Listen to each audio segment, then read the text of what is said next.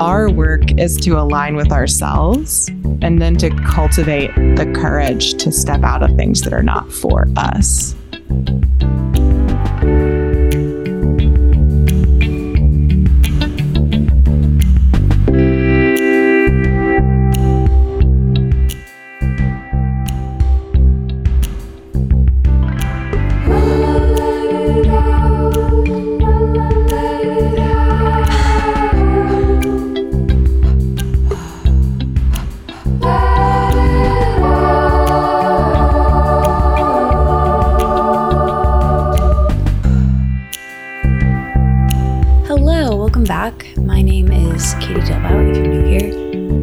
This week, I have a conversation with writer and podcast producer and host Amelia Hruby. She is incredible. She is so wise. She has her PhD. She's incredibly smart. She's written a book called 50 Feminist Mantras, and she's the founder of Softer Sounds, a podcast studio that makes some of my favorite shows. And in this conversation, we primarily focus on one asset of her work, one topic of her show, Off the Grid, leaving social media without losing all your clients. And we spend pretty much all of this conversation you're about to hear discussing her experience of leaving social media completely, leaving Instagram, and all the feelings that came with that, which, as you can imagine, was a pretty broad conversation. And I spoke a lot about how my relationship to that platform has evolved since I downloaded it on my phone in college and posted inside jokes with my friends to, what it is now, which is really not that different. But we get into using social media personally and with work, and the lines between that being extremely blurred, or at least they are for me and so many people. And it's more of a conversation than an interview. We really talk about this topic, and she's actually going to air this on her feed of Off the Grid as well, and something of a swap cast. But we get to the end of the hour, and I realize you'll hear it in a few minutes if you listen to the end, but I'm like, oh man, we didn't even get to talk about the medium that we both really love, which is podcasting and audio, and so much more that I want to talk about with her. But this is a very topical episode where we fully get into navigating parasocial relationships on Instagram, the evolution of the app and the platform, and how we both have used it and not used it, and how that's changed. And you'll hear me really be extremely honest about, my ups and downs and follows and unfollows and weirdness and goodness that's come from this one video and photo sharing application company. And I am excited for you to listen. So here's my conversation with Amelia. She will be back for part 2 to discuss podcasting and what makes a good conversation and where she sees the future of the industry. And I'm really excited for that second part to this. But first, here we are talking about pretty much social media and leaving social media for about an hour.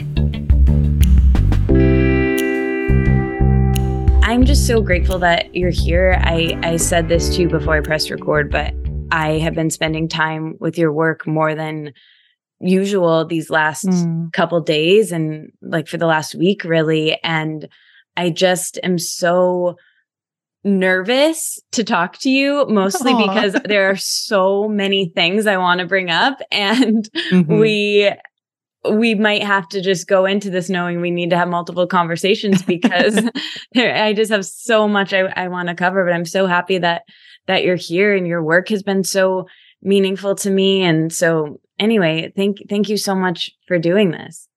Thank you so much. I feel like I discovered you years ago through a mutual friend of ours, Rose Truesdale in Chicago. Oh my God. Oh. Yeah, I think she introduced me to your work, and it just feels like a really beautiful moment to be here and take a sort of like, admiration from afar into a shared conversation. And shout out to Rose. And Yes. I just love all the community ties and bringing it into present time today. Wow. Oh, I didn't realize. I know we have a lot of mutual friends and people that we share in common, but I didn't realize that Rose was the way that we connected, because you used to be in Chicago, right? And Rose is there too. Rose is from there. Yeah. Yeah. I was in Chicago for 7 years while I was doing my PhD. And I think Rose and I met just in the general scene of loving creativity and wellness and things around the city. And then Rose's partner, now spouse, I believe, Dylan, was actually someone that I worked really closely with at a community radio station in Chicago. So we became friends, and Rose and I already knew each other, but got even closer through all of that. So we're not in touch as much now that she moved to Berlin and returned and and I left the city, but it still feels special to name her as kind of a connecting point. Yeah, Dylan. Oh my God, this is all coming together now, because I remember you in my preparation research hearing about how you got into podcasting through radio, and of course I know all about Dylan's. I went to Berlin and stayed with him for 2 weeks and traveled with Rose in Paris, and yeah, she's so special, and we actually did a live podcast episode in Chicago at the Soho House. She was doing some programming there, and it was, I think, the first live podcast interview that I've ever done. And she had me on her. It was a newsletter at the time, Infrequently Asked Questions, which is such a good name. And it was so fun, and it like planted the seed that I wanted to do live episodes. And that's so special. And I'm so happy to know that. I think to start, I want to talk about social media and podcasting and softer sounds and so much of what you do. But I read something of yours from several months ago where you were saying that you were realizing you're completely different than you were in March of 2020. And I don't remember exactly when that was from, but it was from maybe 3 years out from there-ish. And you listed some of the ways that you had changed. And the part that really resonated with me was what you said, which was, sometimes change feels fast and sometimes it doesn't. And that you were simmering, which I feel like I've been very slow simmering to the point I'm like reducing, Yeah. But you talk about that. And I thought that might be a nice place to start. If you could talk about what you were doing and as a way of sort of introducing yourself, and then what's happening currently, and like what has happened even, since you wrote that. Yeah. Thank you for the question. This was exciting to unravel for myself even. So I think that piece came from a newsletter I had written where I referred to myself as a soup, which is something I got from the ether kind of Sam Slupski, who is another writer I love. And in the piece, I was trying to say I'm just a soup simmering. I think we're all becoming a reduction that just highlights our best parts. Hopefully that's the dream of aging and my thinking. But what I shared in that piece was really, in March of 2020, I was living in Chicago with my partner. I was at the very end of a PhD program in philosophy. I had a part-time job that I was working. I had just finished teaching, which I had done for about 5 years at a university while I was in my grad program. And I had this great little apartment and a sweet cat and a city life. And I kind of thought that was the best. And then for myself, as it did for so many of us, the pandemic kind of opened a portal that really got me asking questions about how joyful I was in my day-to-day, what I really wanted my future to look like, what I wanted to be doing with my time and with my, one wild and precious life, as Mary Oliver asks us. And through that, I ended up leaving the city. I moved from Chicago to Lincoln, Nebraska, which is Pawnee land, to be close to my family. I have never lived here before. My parents and many generations are from here, but I had grown up on the East Coast and never lived in Nebraska, but I decided to move out to be closer to my parents and my grandparents, or my one living grandparent, and many, many aunts and uncles and cousins. I have a huge family here. So I made that move. I defended my dissertation, so I finished my PhD, and then I ended up stepping away from academia entirely. I got married. I adopted 2 dogs. I moved into a really beautiful house after living in tiny, tiny, tiny apartments for 7, 8 years. And I left social media. I had been sort of a micro influencer. I was doing brand deals. I was doing some brand work. I was doing a lot of content creation and teaching courses and things like that. And I shut down all my social media profiles. And then eventually I left that part-time job and started my own business. So a lot of change.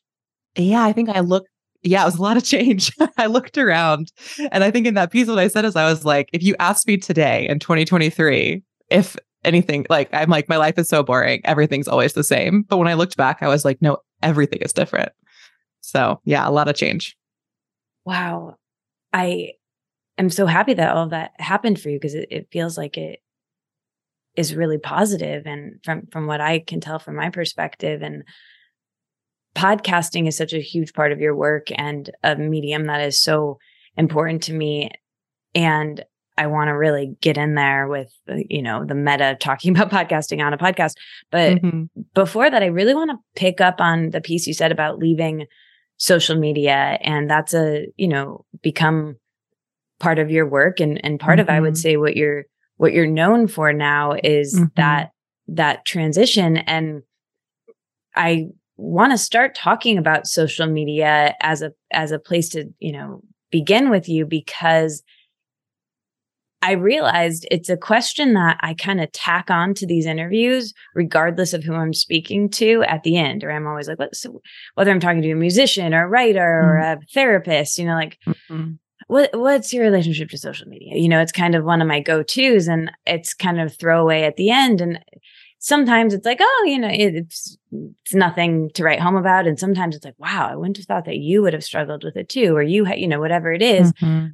Everyone's social media relationship is interesting. And I'm so curious if we can get into it a little bit, because I think our origin stories are similar. And of course, the more I hear about your leaving social media and the way that unfolded for you, I was, putting myself in my relationship to it. That has been very strange. And so I think we might be around the same age and have had similar workings with, books and different sort of working with brands, and personally and not personally. And it's, it's a trip. The whole thing is a trip. So I guess I'll start by asking, one thing I heard you say is somewhere, I think in relation to marketing, but you've said Instagram is easier than relationship making.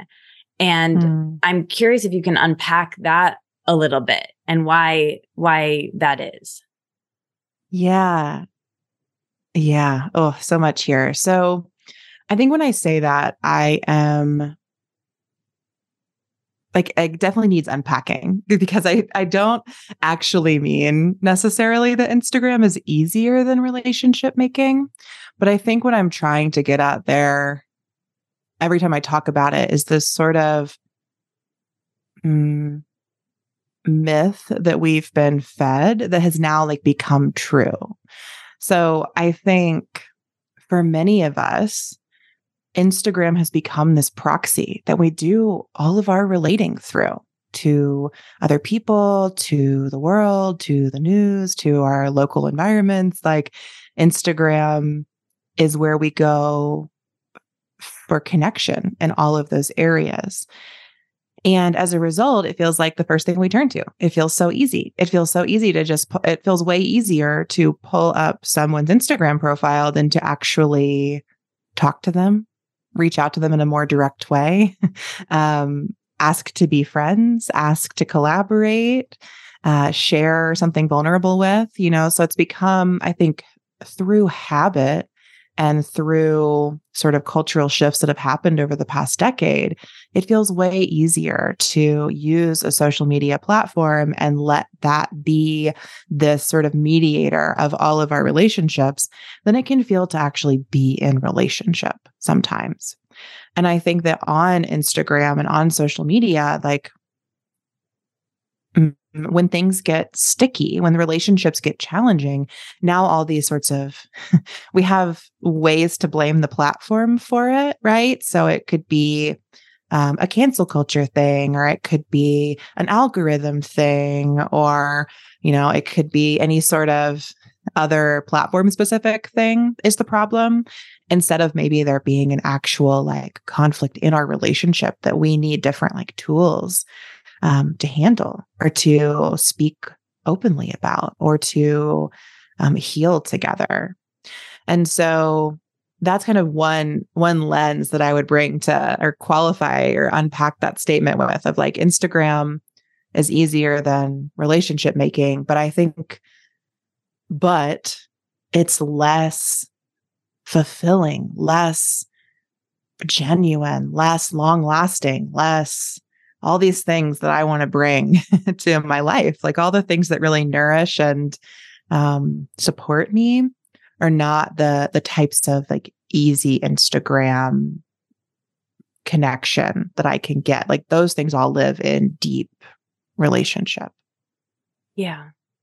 Yeah. I think one thing that you said related to this is, on a podcast with Michelle and Wallace, Holisticism, you were talking about the connection between Instagram and control, and Instagram and social media, or really we're talking about Instagram and trying to be cool and caring, and how it's cringe to care. And I think this sense of rejection, essentially, and like avoiding rejection, it's less scary to put yourself out there and be like, whether you're trying to make a sale for a business, or you're trying to get a romantic partner, or whatever it is, it's easier to blame it on the algorithm or the way Instagram has changed or whatever that is, than maybe it's me. Like maybe it's the work, or maybe it's like, I just need to work a little harder, or I need to, and sometimes maybe it is true, but it's just, there's a nuance to it. And I think that sense of control is something that, I think about a lot, and think about surrender and control, and the dichotomy between the two, and the addictive patterns that I've had have all, mostly maybe for all people are related to that in some way. And social media being one of those. So I'd love if you, kind of taking people back, because I just realized I know so much about your getting off of social media story, but to bring people into the fold of that, could you start by, why you wanted to do that? And then what has that been like? What has it given you? Yeah. Thank you for asking. So like many of us, at least of, our general age, millennials or middle or elder, or even younger millennials, like most millennials, I got on social media, got on Facebook in late high school. I got on Instagram in college. And at first it was really just a place to connect with people I knew, and to kind of then curate a sort of image of my life for others. And then I have always been a writer, so I started sharing more of my writing on Instagram. I started, even unconsciously shaping it into more like content, like series. So I launched a series of feminist mantras and affirmations that I posted every Monday, starting in like 2016. And then that slowly blossomed into a self-published book.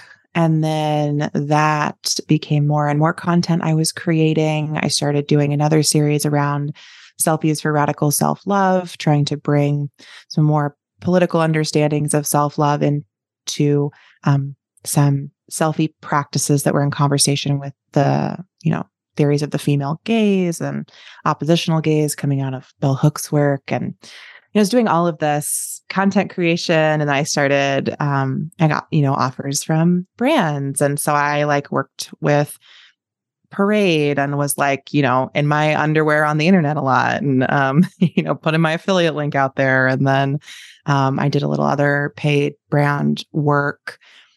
And then kind of out of the blue, I got a email from a publisher who wanted to take my self-published book and make it a published book, work with them to re-release it. And so I did that. And as part of that process, I was really encouraged, requested, pushed at some moments to really try to grow my Instagram following. I am not someone, when I was really working on my Instagram following in 2017, 2018, I just remember how hard it was to even break 1,000 followers and how proud I was, even when I left, to have almost 3,000 followers. And now I look at people's numbers and I'm like, oh my gosh, feels like you need to have hundreds of thousands of followers to even quote unquote matter on these platforms. But basically through promoting my book, through really trying to grow my platform, I put a lot of work and effort into it.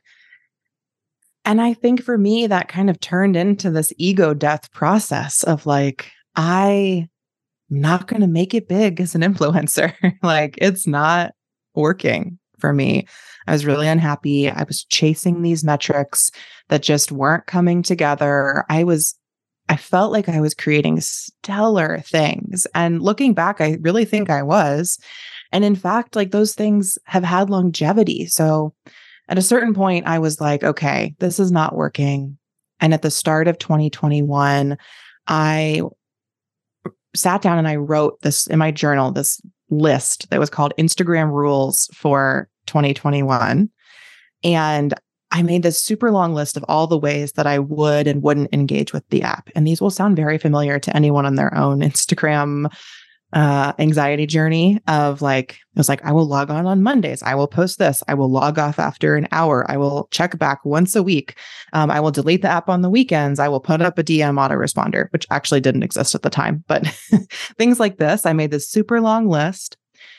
And when I got done, I realized that the only other times in my life I had needed that many boundaries were in really unhealthy codependent relationships with other human beings.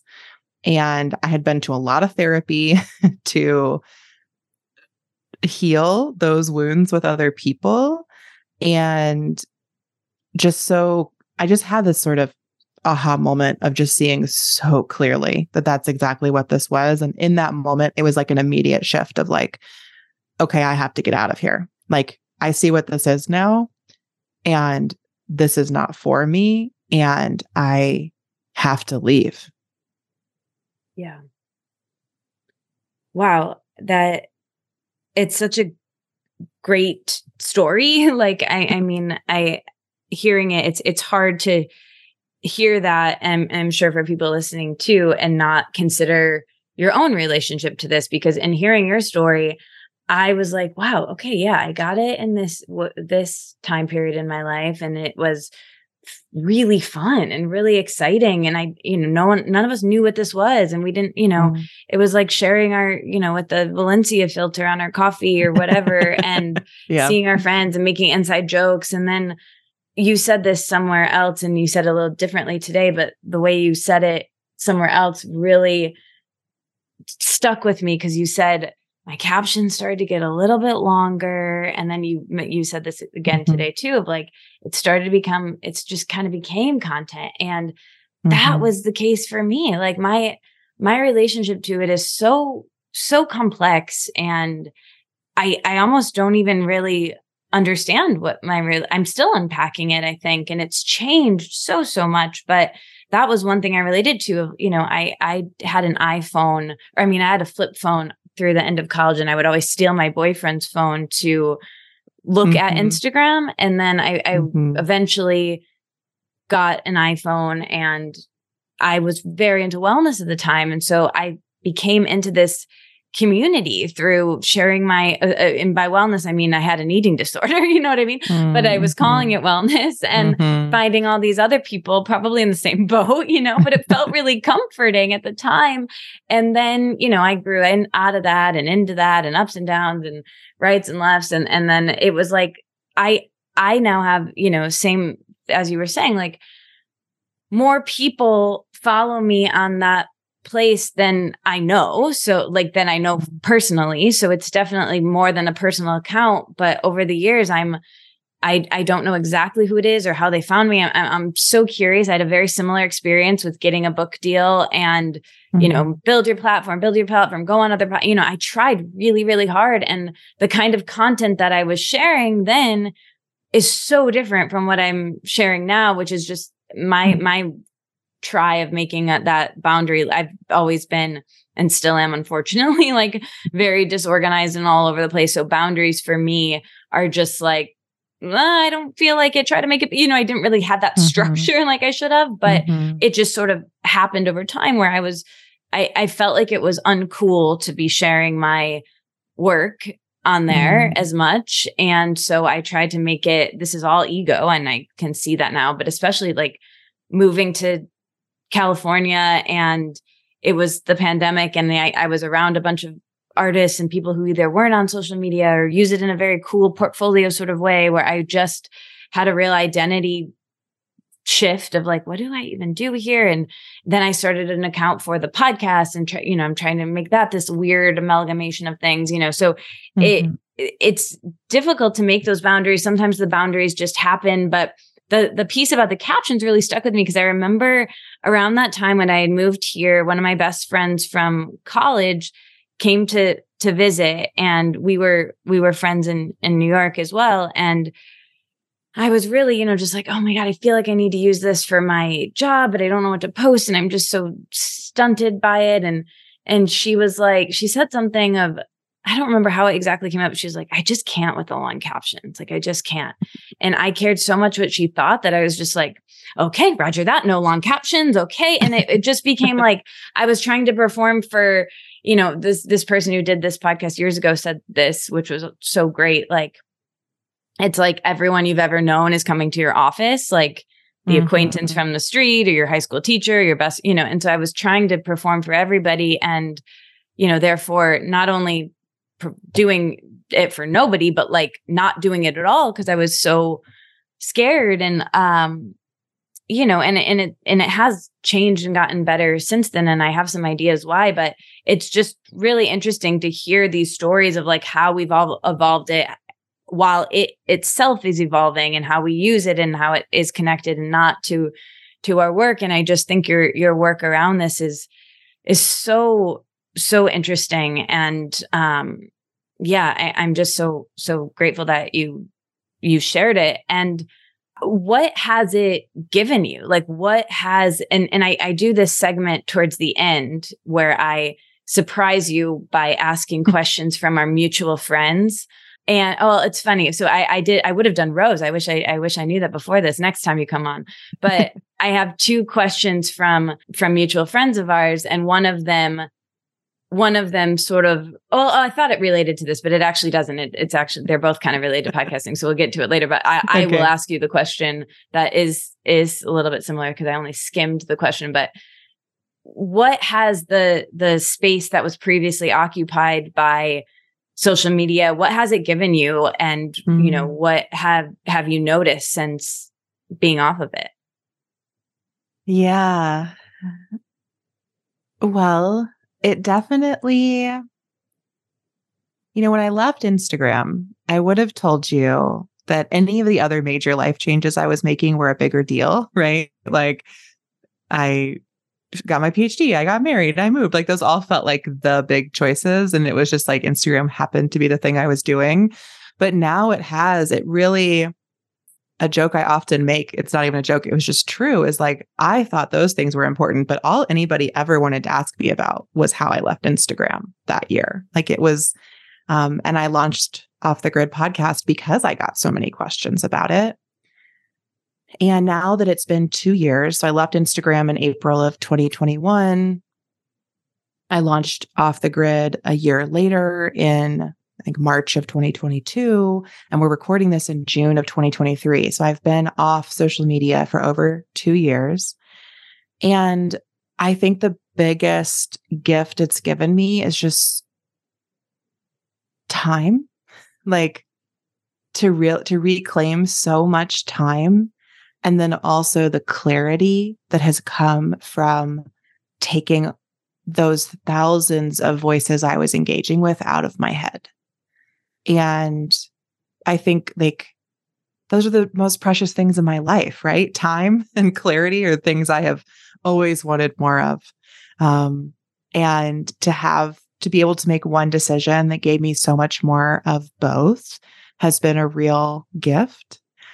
Now, does that mean that I'm over here like feeling like I have hours of extra time each day and I'm so clear on everything I'm doing? Like, absolutely not. So I think when I first left Instagram, it did feel like this huge world had opened up to me. But like life fills your time and life raises new questions. So I recently sent an email to my list that was like, what are all the things I do on my phone that are not Instagram? Because my partner had asked me like, how do you spend so much time on your phone when you don't use social media?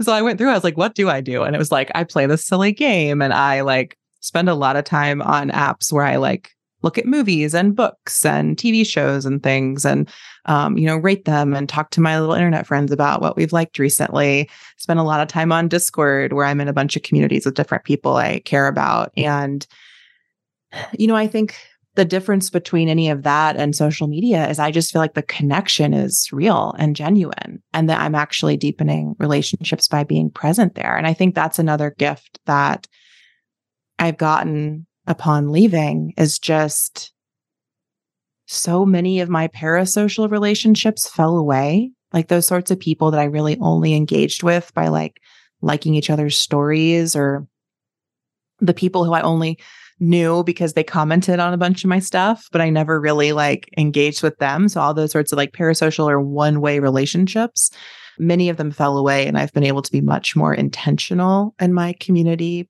building and nurturing efforts. And that feels like another gift. So yeah, I guess like time, clarity, and deeper community are the things I feel like I've gained. And at the same time, I still spend a lot of time on my phone. Like that hasn't changed. I'm still like a human in 2023. And my iPhone is with me most of the time.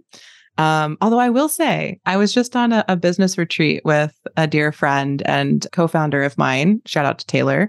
And I did notice that like Taylor has been on Off the Grid and has talked about kind of her relationship to social media, which is has kind of de-escalated a lot in the past few years. But I did notice that like, I just never had my phone on me the whole time we were there. And like Taylor was the one documenting, sharing our retreat and putting it out there. And like people loved that, but I was definitely not doing it. And it didn't even occur to me. The way in the past, I would have been the first person to like take a photograph of every single thing we ate or did the whole time. This week's episode is sponsored by Paleo Valley. Listen, I am very excited about this collaboration with one of my favorite brands, and I'm so excited to tell you about some of my favorite products. They have these bars that I carry around. I like to have with me. They're available in 5 flavors.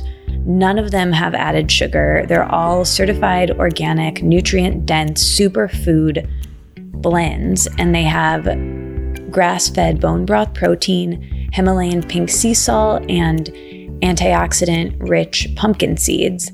They taste incredible, and they actually support gut health and be great for people who struggle to digest protein but need protein. I think we all need protein. I'm no nutritionist, but I'm pretty sure protein's like one of the most important of the nutrients there are.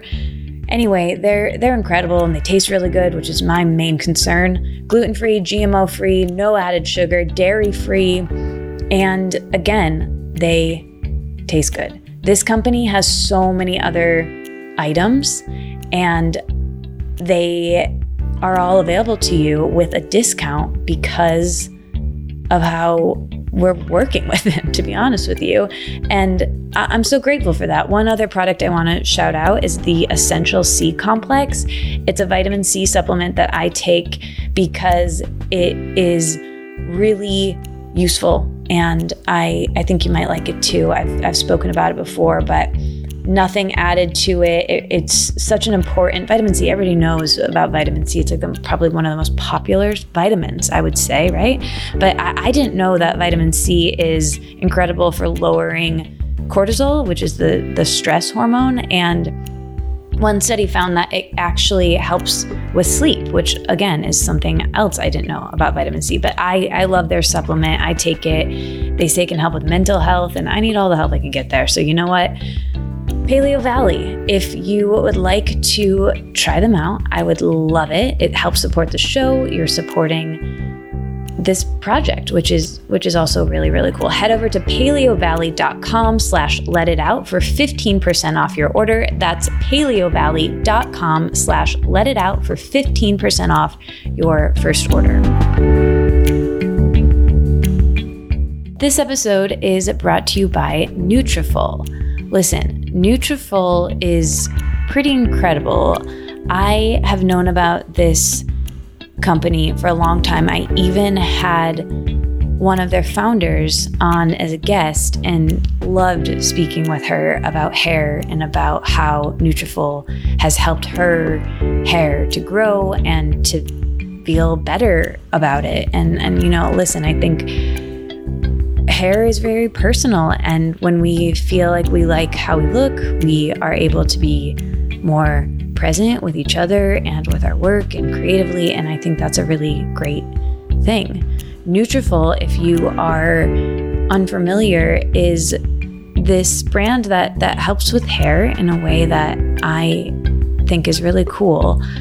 It's a physician-formulated hair growth supplement and scalp care product line that creates a simple but effective routine to address thinning hair at the source. And, you know, hair changes can happen due to age, biology, lifestyle.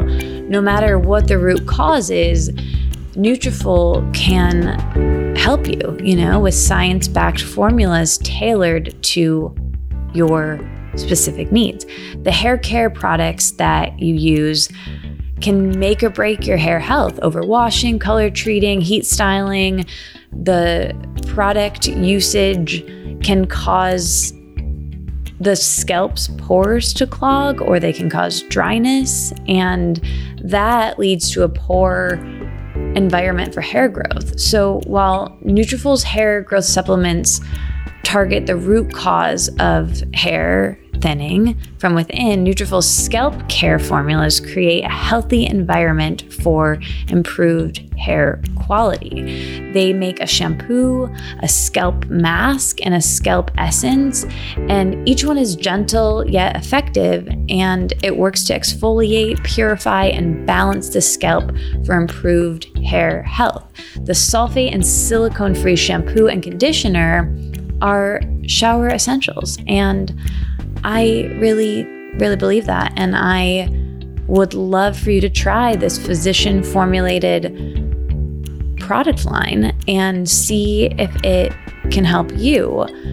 Hopefully, it will visibly improve your hair health and strength within 2 weeks, and see how it goes, you know? And of course, their supplements are a foundation to the routine and really useful. So if you want to take the first step towards improved hair and scalp health now, for a limited time, Nutrafol is offering our US listeners $10 off your first scalp care order when you go to Nutrafol.com/scalp and enter the promo code LetItOut.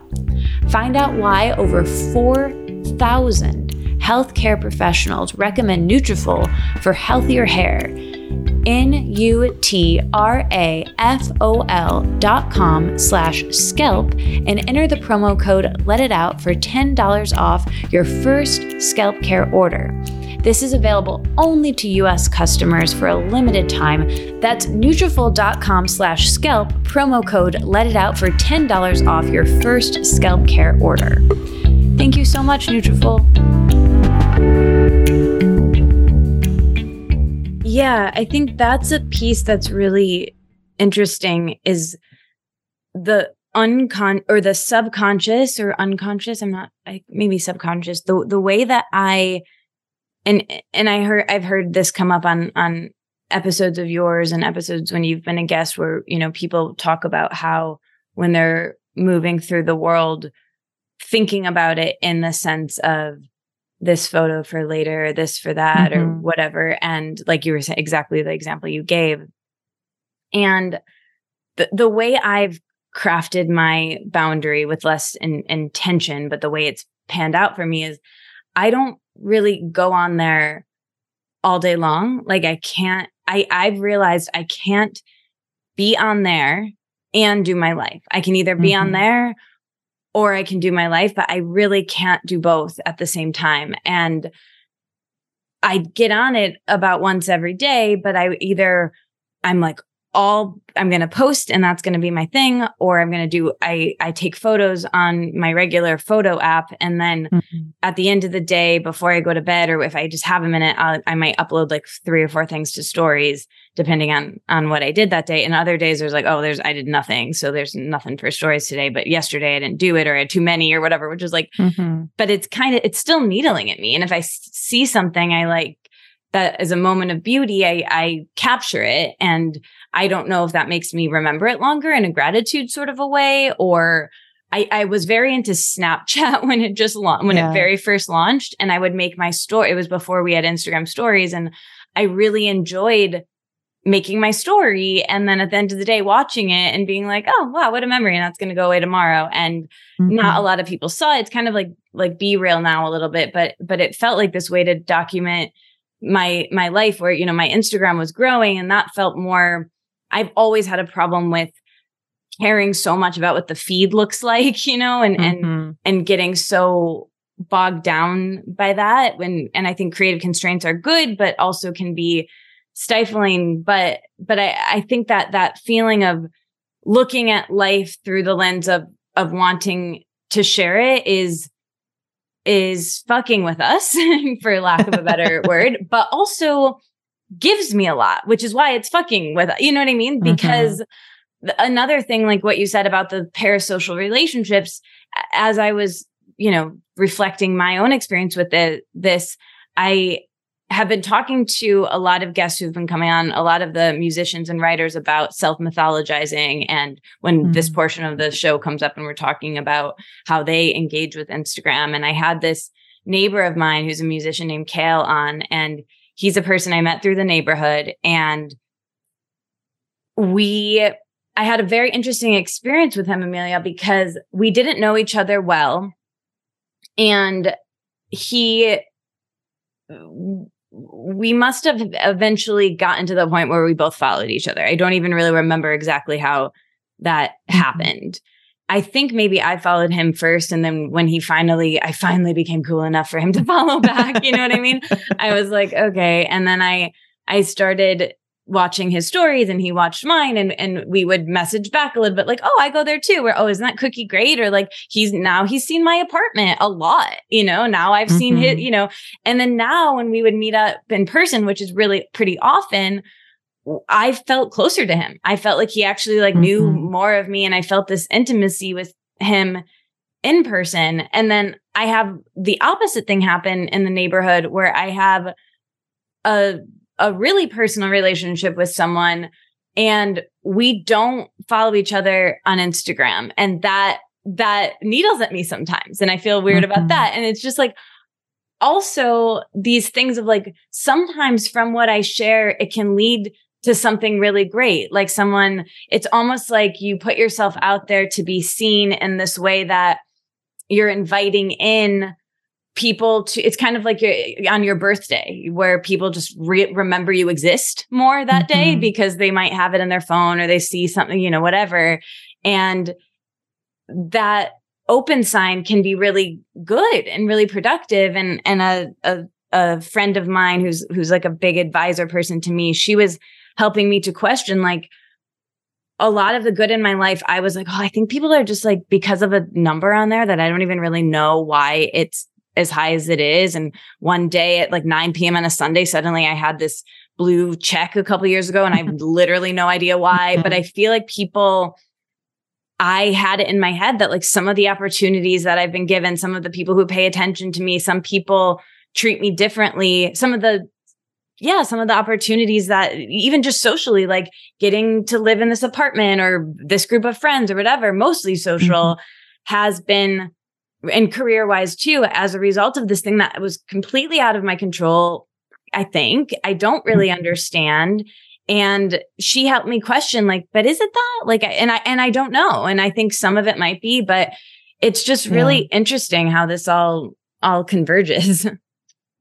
Yeah, definitely. I mean, and I think I don't think you're wrong. I guess maybe it's what's coming to mind. Like, our social media capital is social capital. And I think I'm not denying that. Not that you're saying I am, but like, I don't deny that. You know, I do consider people differently if I know they have 10,000 followers, 100,000 followers, whatever.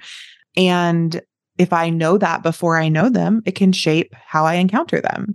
Or if I know them and then I find that out, it can make me feel a certain sort of way or feel insecure or confused or excited or, you know, all sorts of feelings.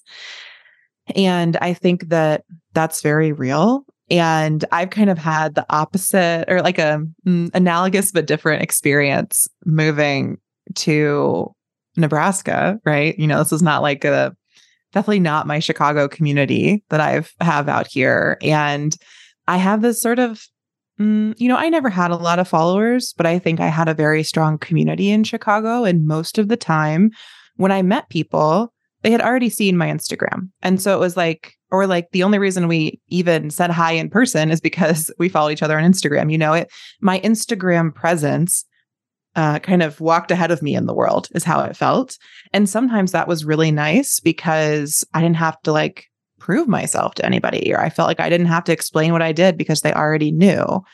And then sometimes that was really alienating because maybe what was happening on my Instagram was not the same thing that was happening in my life, or maybe someone had projected something onto my public profile that like definitely didn't feel like what I was trying to do there. So I think there's always both. And I don't think the answer for everyone is to then just walk away or do what I did and leave the platforms. And I really feel for, you know, as I've been doing this work, I find that people who are kind of in my position, it's much easier if you were really, you know, you had a few hundred or thousand followers and you don't feel like Instagram is necessarily doing a lot for you or your business or your personal goals. Like it's not so hard in that position to walk away. I think it's very different when it feels like all your career opportunities have been built on this platform. And like, takes a lot of courage to really decide to step away from that. It's interesting. And it's interesting what you said there, like about it being social capital and, you know, perhaps another class system. Would you make that connection even? Yeah, I think we could in some ways. I mean, I think there are ways that social media has a class system. There are ways it probably has a caste system at times. Like we could extrapolate in those ways. And I've been working on an episode of Off the Grid inspired by another friend of mine, shout out to Melissa Word, about how we will often price our offerings through the lens of our social capital and particularly our social media capital, aka our followers, and how sometimes we undervalue ourselves because we have a smaller following. And as a result, we don't charge as much as we might need to for our work to be sustainable. And that's definitely coming up for me as I'm thinking about this sort of soup of like, yeah, in your if your social media capital is related to your social capital, then it will impact how much money you do or can make. Yeah, it's really interesting because I mean, I guess we're talking about it business wise in the form of like selling something, but I think, you know, even taking it away from that context, like I have a friend here, he's a photographer and he went off of Instagram for a while and then he took a photo of a celebrity and he was like, I think I'm going to get back on it. And I feel like it would be good for my career when that comes out to post that I took that. And I was like, yeah, it probably would be. It will help you get more business and it will, like, especially being like, that's kind of made for that in a way.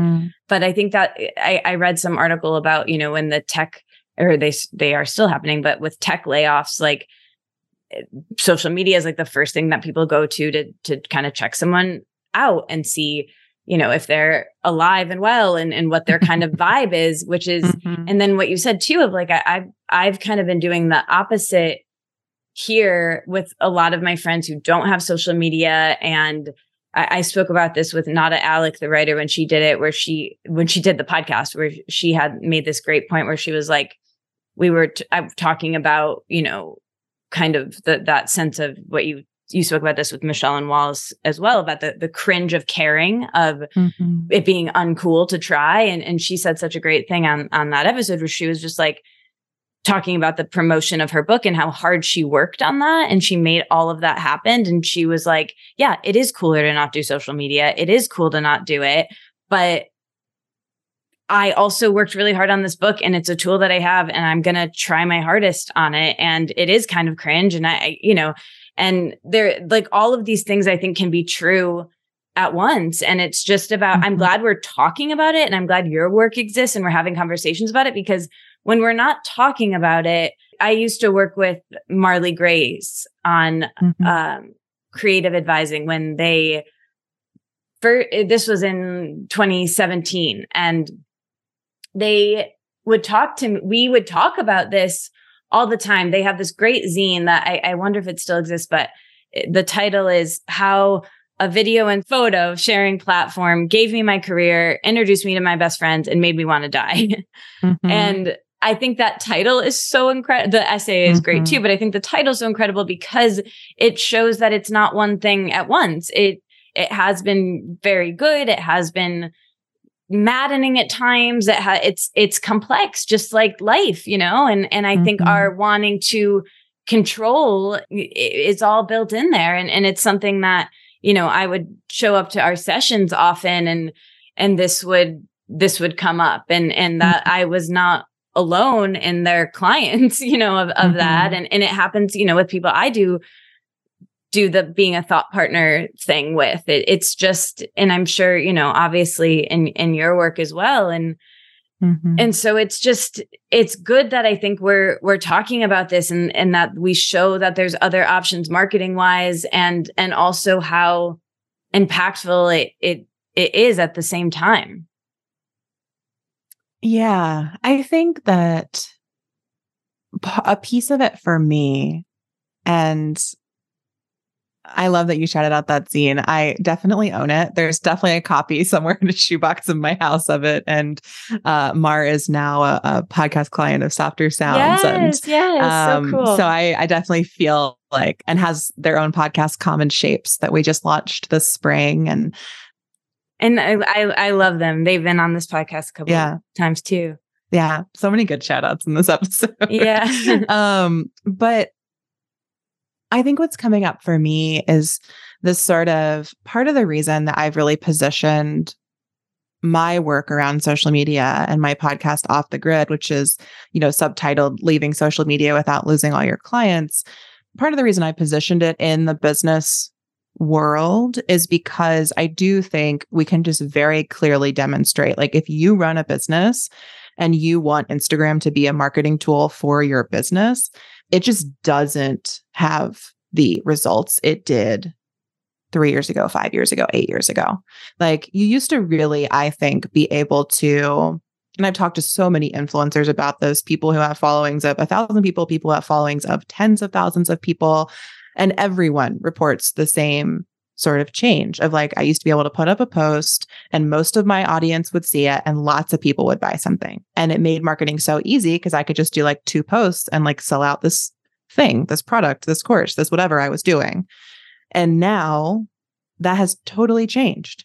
Everyone feels like if I post about something I'm selling, it doesn't get, the algorithm represses it. It doesn't get shown to anyone. If I, post about my newsletter or my podcast or like something that's going to take people off app, that also doesn't get shown to anyone. My views are down, my likes are down, my engagement's down. Now, when I want to market my stuff, like it's just so much harder. And Instagram or social media more generally, like it's just not effective the way it used to be. And so I think that's why I feel so confident and off the grid being like, Instagram is not doing for us what we think it might be or what we want it to. Similar to TikTok, like we're seeing the same things happen on TikTok, the same sort of trend of like growth, tons of viral growth, discovery. People are starting these $1 million businesses. And now we're starting to hit that curve of like, oh, wait, not as many people are seeing this. I'm not going viral anymore. Like nobody, like it's all happening there again as well. And so I think in the business context, it feels so clear to me. And what I love about this conversation is we're also though pulling back to the personal context where it's a lot murkier, in my opinion. And I think part of that is for exactly what you pointed to earlier. Like most of us didn't get on social media to like be a brand because when Instagram launched, like being a personal brand wasn't a thing. Like that has all been invented alongside these social media apps. Like this is all kind of coming up together. Personal brands, social media, all this stuff got developed and intertwined. And so most of us as just, if you're a business, you're on social media because you want to sell stuff. Like businesses are vehicles of commerce. But if you're a person, like you probably don't know exactly why you want to be on social media. It's probably some combination of like, my friends are here. I want to find out about stuff in my area. I want to feel relevant. I want to look at memes. Everyone just wants to look at memes. It's like all I hear. And so in that way, we can't as clearly look at it and say like, oh, well, it's not giving you what you want, or it's not having the effect that you want. In our personal lives, I think why we're on social media and what we desire from it is a lot murkier.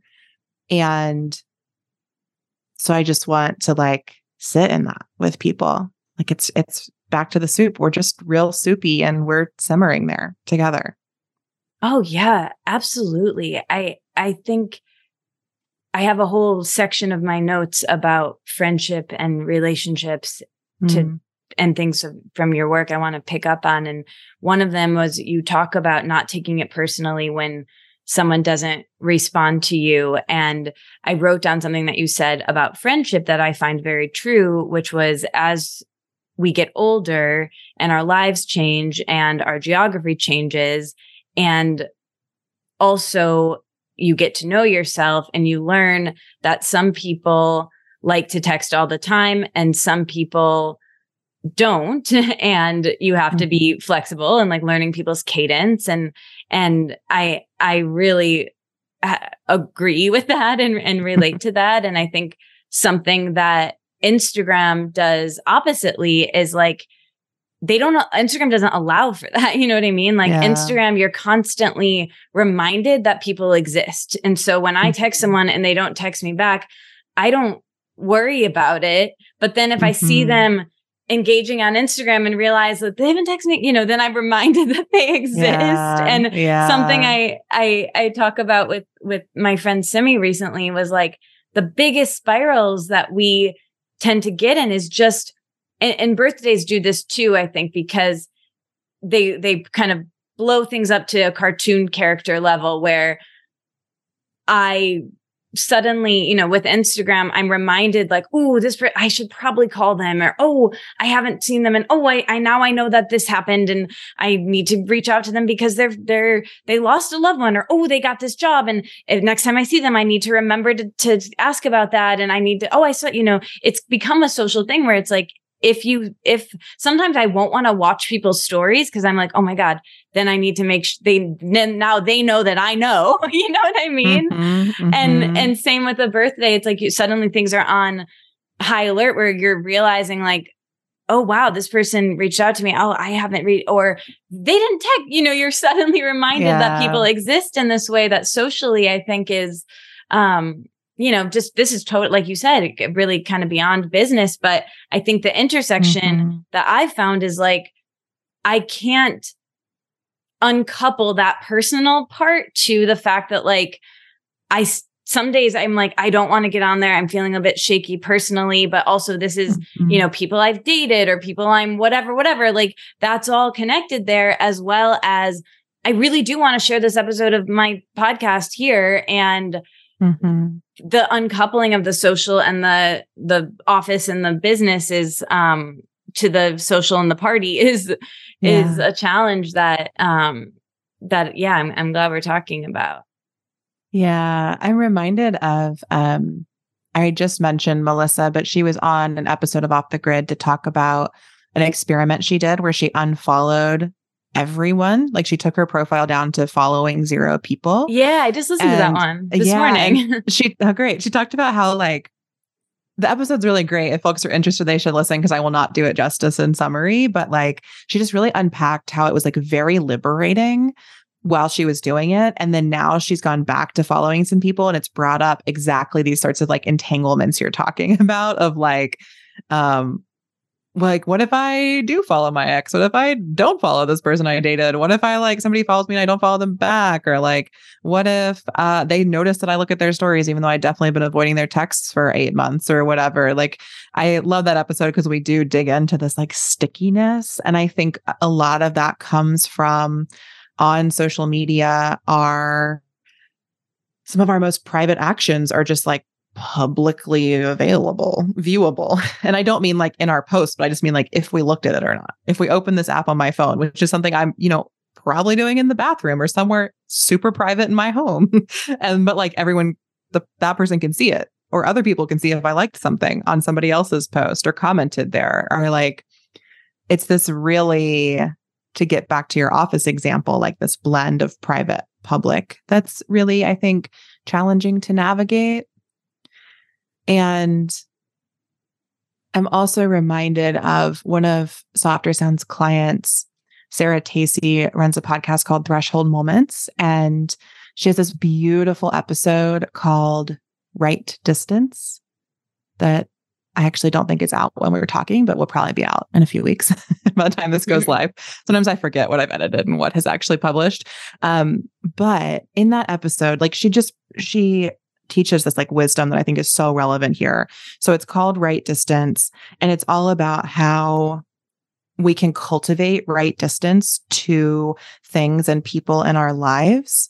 And she talks about how in different relationships, like right distance might mean you live down the block from each other, or right distance might require that you live on opposite coasts and see each other once a year. And like relationships need right distance to flourish. And that gets back to what I had shared about like these really, everybody likes to communicate differently. Everybody needs a different amount of time and space between, hangout sessions or vacations you take together. And I think that is all the negotiation of right distance with each other. And on social media, it's just like fully flattened. Like there is no such thing as that. You get one option of, maybe a few options, posts, feed posts, stories, DMs of like how you're going to engage with people. And that is it. And there is no mutual negotiation of pacing or timing on that.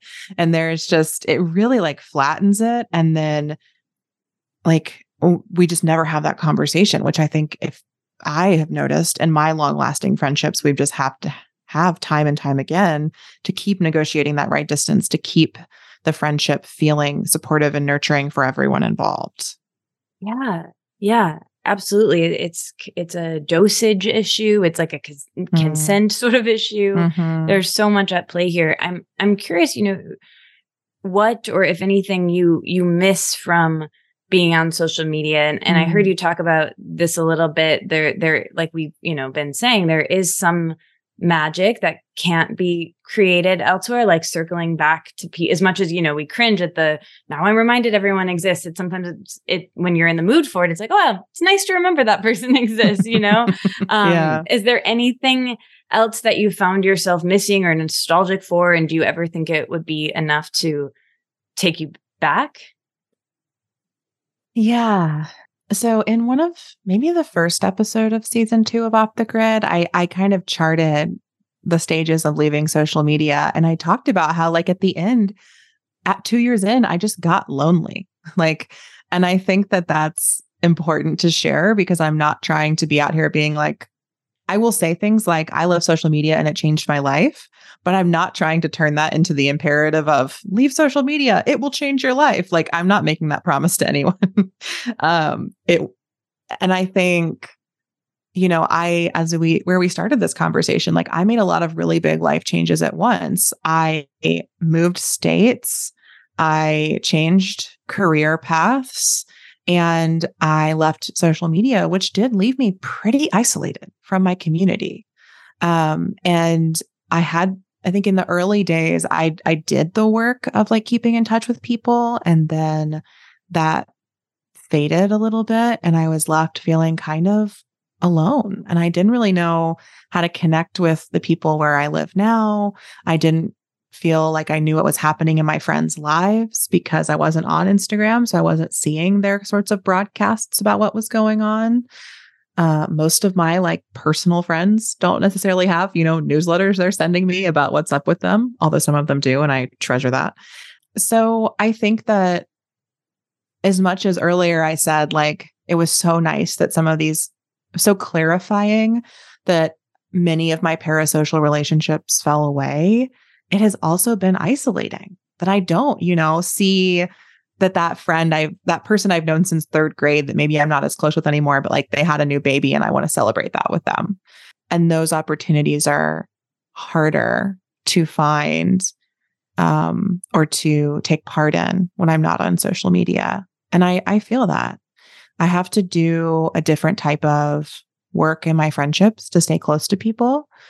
But that's also okay with me. It goes back to that piece about like, I feel more connected when I actually text them than when I just like respond to a DM. And I've noticed that like, because Off the Grid is not on social media, like, I'm not getting DMs about how people like the show, but I get these like paragraphs long emails from people about what it's meant to them. And like, I feel like if I was on social media, they would send me like a quick comment or something. And instead I get this like beautiful, thoughtful email because they've had to go to a different space to interact with me. But it does feel like, trade-offs, I guess. I don't love that. I don't know if that's the right word, but I miss the like easy, quick hit, instant gratification of social media connection.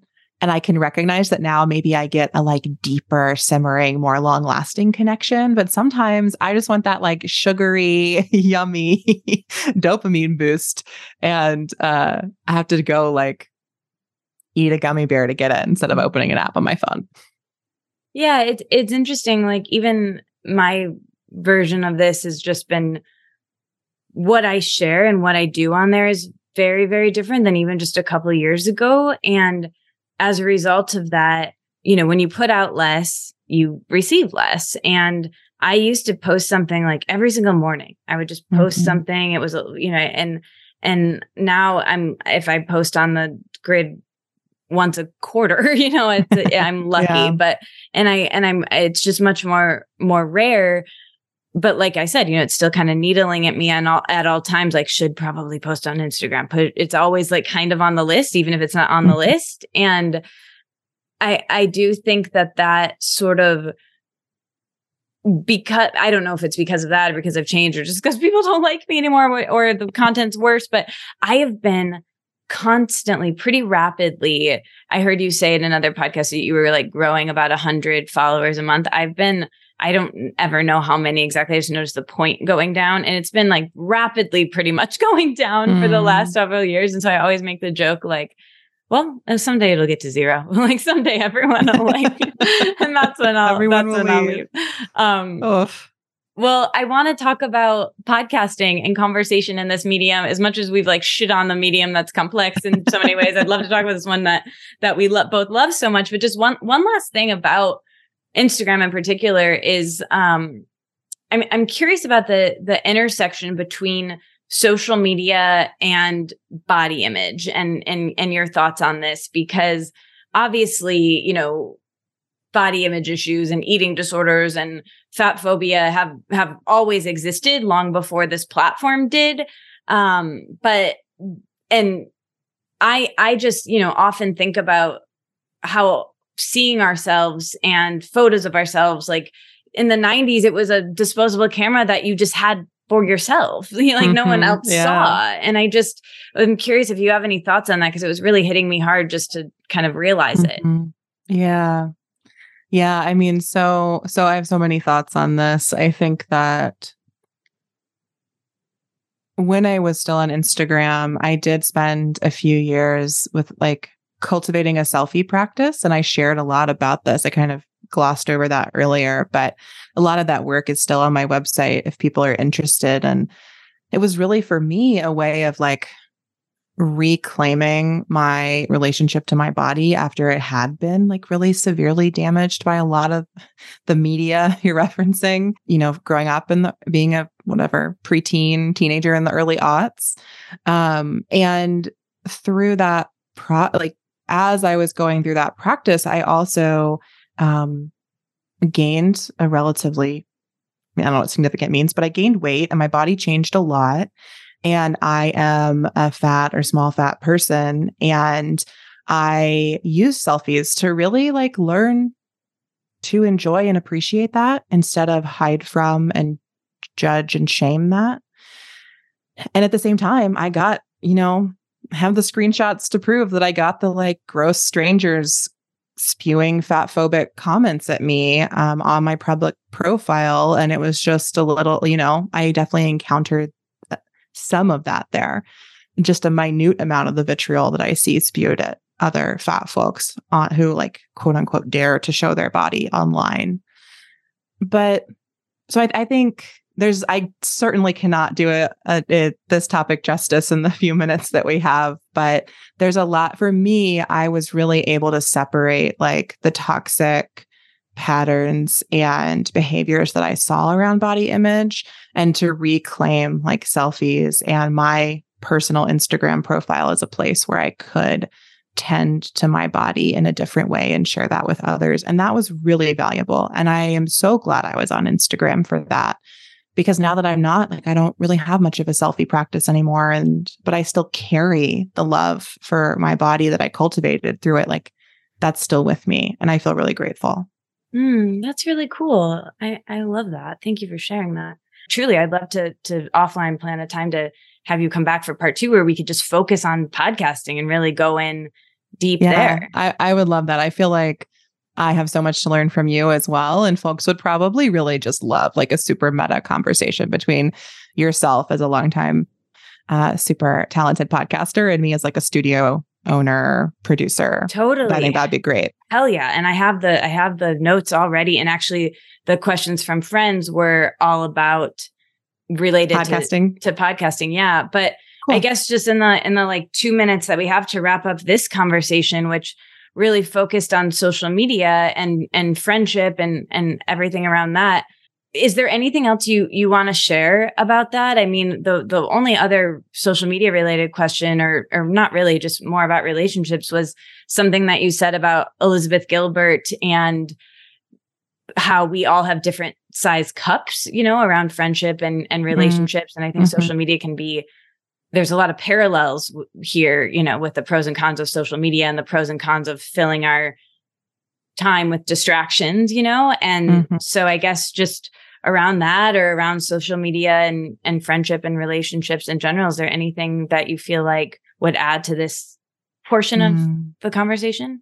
Yeah. You know, I think what I come back to in both social media and friendships or relationships is that the best things that we can do is cultivate like inner authority and energetic sovereignty and our own inner voice.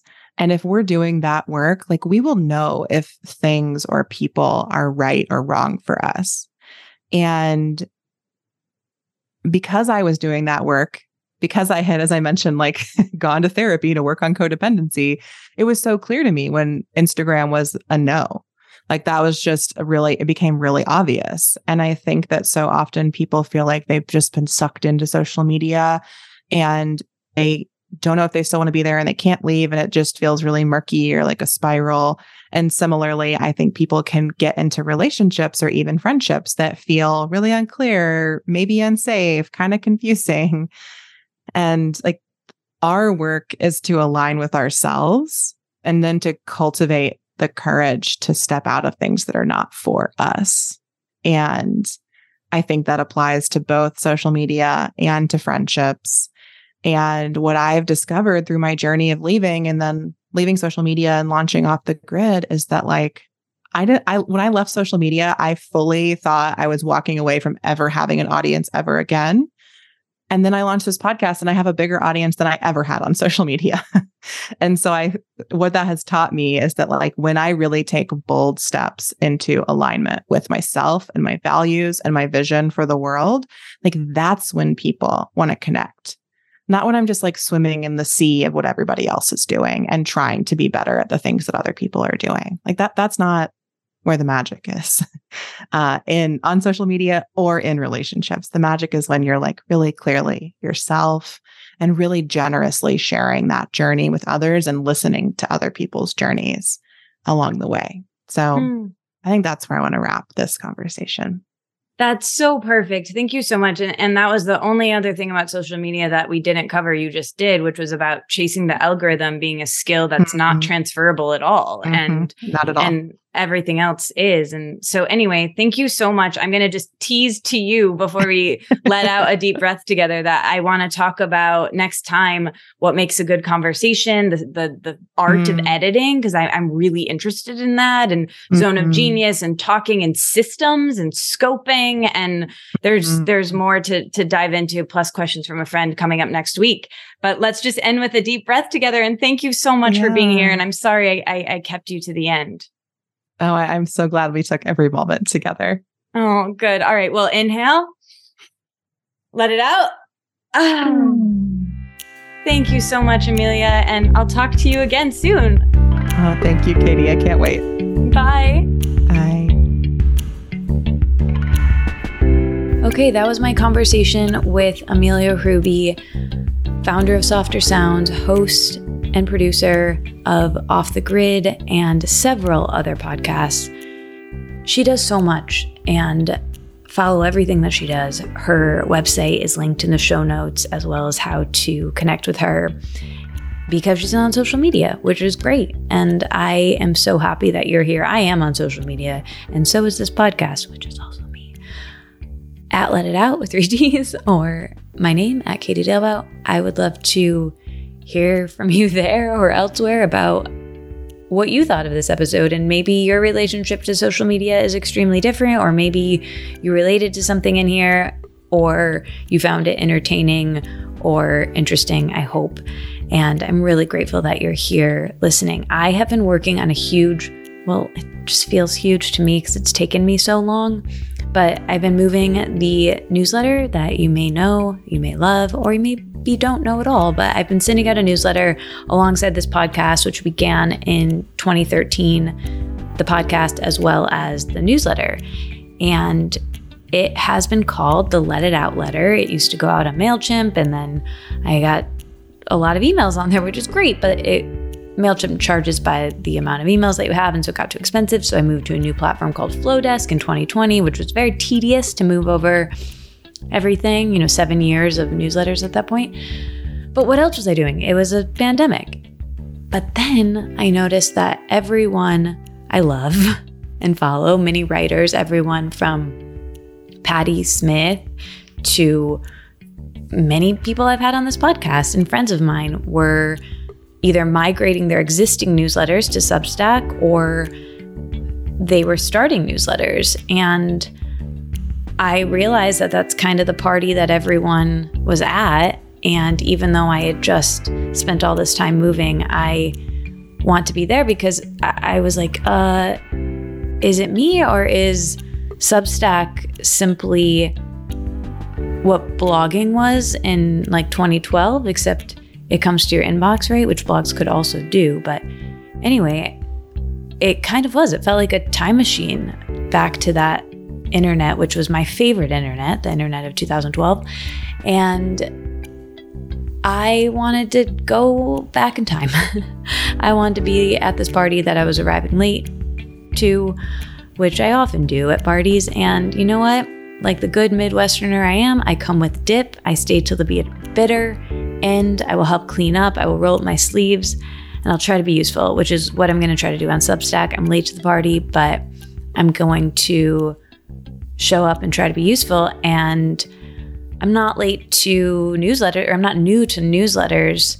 I've been sending them out, but I've been doing it in this way that I realized going back through my old newsletters, I don't really like how I've been doing it. They're too long, and I want to change how I'm doing it. And so I'm changing the Let It Out letter to Let It Out lists.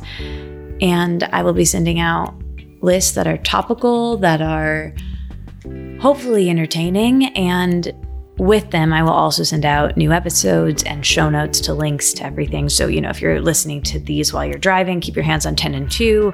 Don't stop to write down a link to a book or something that we mention. I'll send it all to you in an email if you want. So if you want to be on that list and join my Substack, feel free. I'm excited about it. It's taken me a very long time to make this change. All right. Thank you so much for listening to this podcast. It is produced by the incredible Brianna Bain, my friend, and we are doing a Summer Fridays of sorts. So the podcast is coming out every other week. But in the meantime, feel free to dive on into the vast archive that is Let It Out. And part 2 with Amelia Hruby will be coming up very soon on the show. If you need anything from me, you know where to find me. Thank you so much for listening. I know there's so many podcasts, and I'm grateful that you spend time with me here. Bye-bye.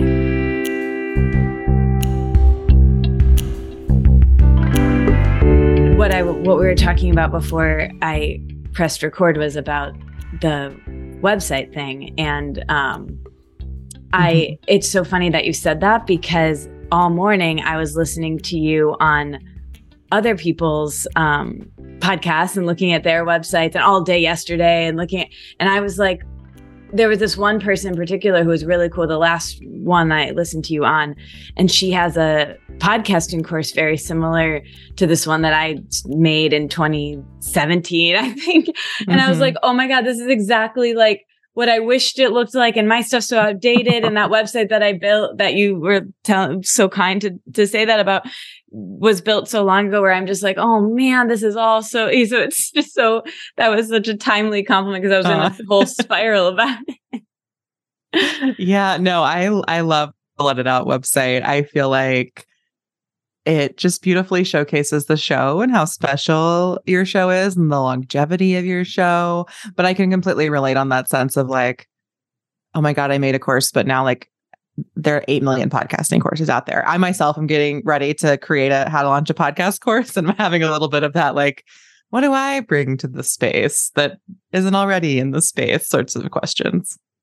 Yeah, I think that's an interesting thing, and I'm sure it's always existed, but it feels so intense being someone who has been on the internet for, most of our careers in different ways. And I was seeing so many parallels when I was preparing for this with you. But yeah, I think that's something that, just because I just keep saying this to myself, like, just because you've been doing something for a long time doesn't mean you're good at it or the best at it, or it just means you've been doing it for a long time, and it means nothing, But I think it means so much. Just to add another voice to that, like, something I really learned when I was like, in my head, like when I was a baby, but what I mean is like when I was 23, I used to table at a bunch of zine fairs. And what I learned is that like the most popular people at the zine fairs did not have the fanciest scenes, like the coolest prints and all of this. They were just the ones that came every year. And by popular, I mean the ones who had the most people at their table, the most connections with others, and all of that. And it just really taught me that doing something for a long time is valuable in and of itself. And I really tried to carry that through the things that I do as well, and not get so caught up sometimes on like the shininess of things on the internet, and look a little deeper into like, what's the process here? How long has this been happening? How sustainable is it as a result? So those are things I bring into that mix. Well, thank you. That was like a soothing solve to hear. So I appreciate that perspective. And yeah, that feels nourishing. But